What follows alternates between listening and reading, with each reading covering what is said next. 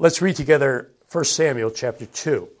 In this second chapter of 1 Samuel, we have Hannah's song of praise to the Lord after the birth of Samuel. And this is put in contrast to the sad condition of the priesthood in those days of the judges. 1 Samuel chapter 2, beginning with verse 1. And Hannah prayed and said, "My heart rejoices in the Lord. My horn is exalted in the Lord. I smile at my enemies because I rejoice in your salvation.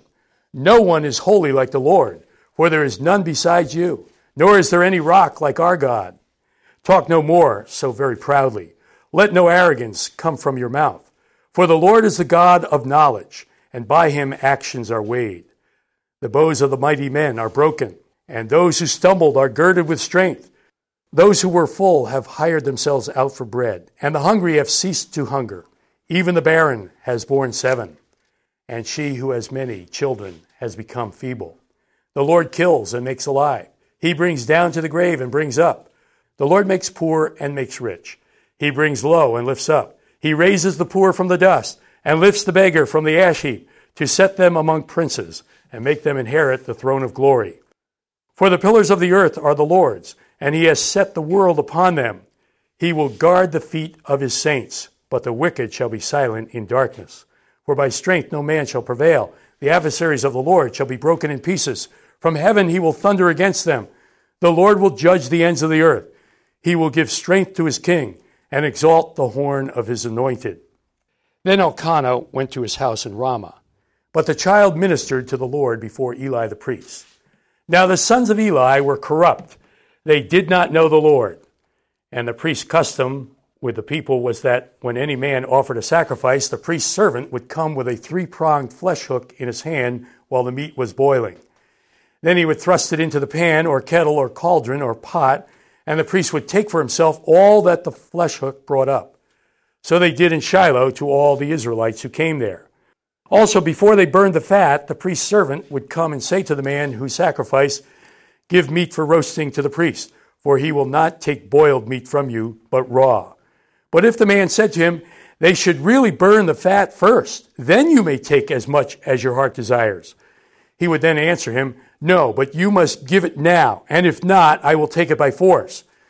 Therefore the sin of the young men was very great before the Lord, for they despised the offering of the Lord. But Samuel ministered before the Lord, even as a child, wearing a linen ephod. Moreover, his mother used to make him a little robe and bring it to him year by year when she came up with her husband to offer the yearly sacrifice. And Eli would bless Elkanah and his wife and say, "The Lord give you descendants from this woman for the loan that was given to the Lord." Then they would go to their own home. And the Lord visited Hannah so that she conceived and bore 3 sons and 2 daughters. Meanwhile, the child Samuel grew before the Lord.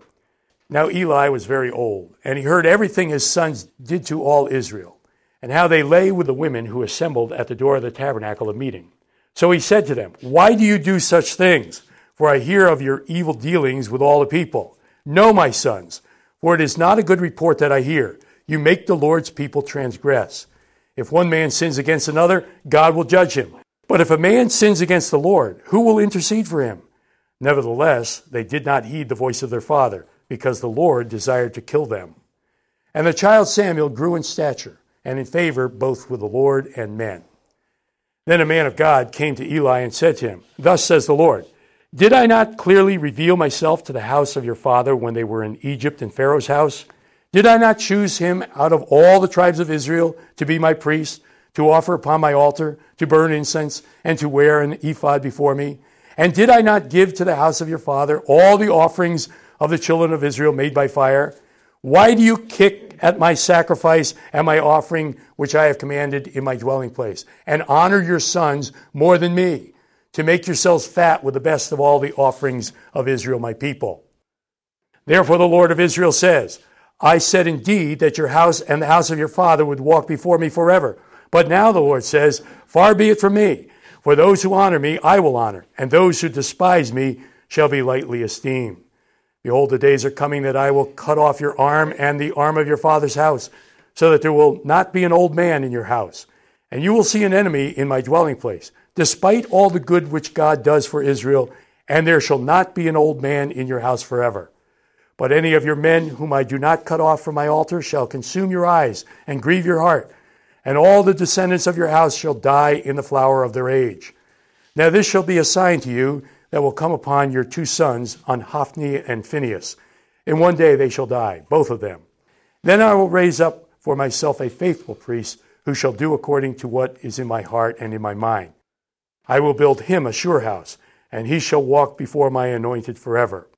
And it shall come to pass that everyone who is left in your house will come and bow down to him for a piece of silver and a morsel of bread, and say, Please put me in one of the priestly positions, that I may eat a piece of bread. Let's begin our study of this chapter, 1 Samuel chapter 2, with some background notes. In this chapter, we obviously have a contrast between a faithful mother, namely Hannah, and an unfaithful father, namely Eli, and a contrast between the godly son of Hannah, namely Samuel, and the ungodly sons of Eli, namely Hophni and Phinehas. Now, in the first part of this chapter, we have Hannah's song of praise in response to God's answer to her prayers for a son. The song of the Virgin Mary, after the announcement by the angel Gabriel that Mary was to be the mother of the Messiah, seems to indicate that Mary's song, known as the Magnificat, was influenced by Hannah's song of praise here in 1 Samuel chapter 2. Mary's Magnificat is found in Luke chapter 1. So Mary must have reflected on Hannah's song of praise as she uttered her own song of praise under the power of the Holy Spirit. Now, in the second part of the chapter, we have the sad record of Eli and his sons, Hophni and Phinehas, in great contrast to Hannah and her son Samuel. Verse 12 says that the sons of Eli were corrupt men and that they did not know the Lord. We see in these verses that Hophni and Phinehas were guilty of breaking both God's ceremonial laws of the Mosaic covenant as well as God's moral laws. They broke the ceremonial laws in two ways. Number one, by taking more of the meat of the sacrifices than they were supposed to, according to Leviticus chapter 7. And number two, by taking the meat of the sacrifices before the fat had been burned, as it was supposed to be burned in accordance with Leviticus chapter 3. And they broke God's moral laws in two ways as well. Number one, they despised or looked down on the offering of the Lord. Verse 17. You know, I trust that we are not guilty of looking down on or despising the things of the Lord. If worship and serving the Lord are low on our priority list compared to our jobs and our vacations and our material possessions, and we just attend services on Sunday morning, then we really do look down and despise the things of the Lord. How else can our selfish lifestyles be explained? The second way in which Hophni and Phinehas broke God's moral laws was that Hophni and Phinehas were involved in fornication. Verse 22. As a result of these sins on the part of Hophni and Phinehas, God said that they would be struck down and killed on the same day. And indeed they were, as we will see in chapter 4. Well, so much for background. Let's move now to our doctrinal teaching points for 1 Samuel chapter 2. Doctrinal point number 1. Hannah is an example of a faithful and dedicated servant. Hannah is an example of a faithful and dedicated servant. Even though this time was during the sad period of the judges in the history of Israel, there were some godly people around, and Hannah was one of them. God always has a godly remnant. Notice that in Hannah's song of praise, there is no hint of revenge. Remember, Peninnah, her rival, mocked her when she was barren. But Hannah rises above her former bitterness and finds her strength and victory in the Lord. Look again at verse 1.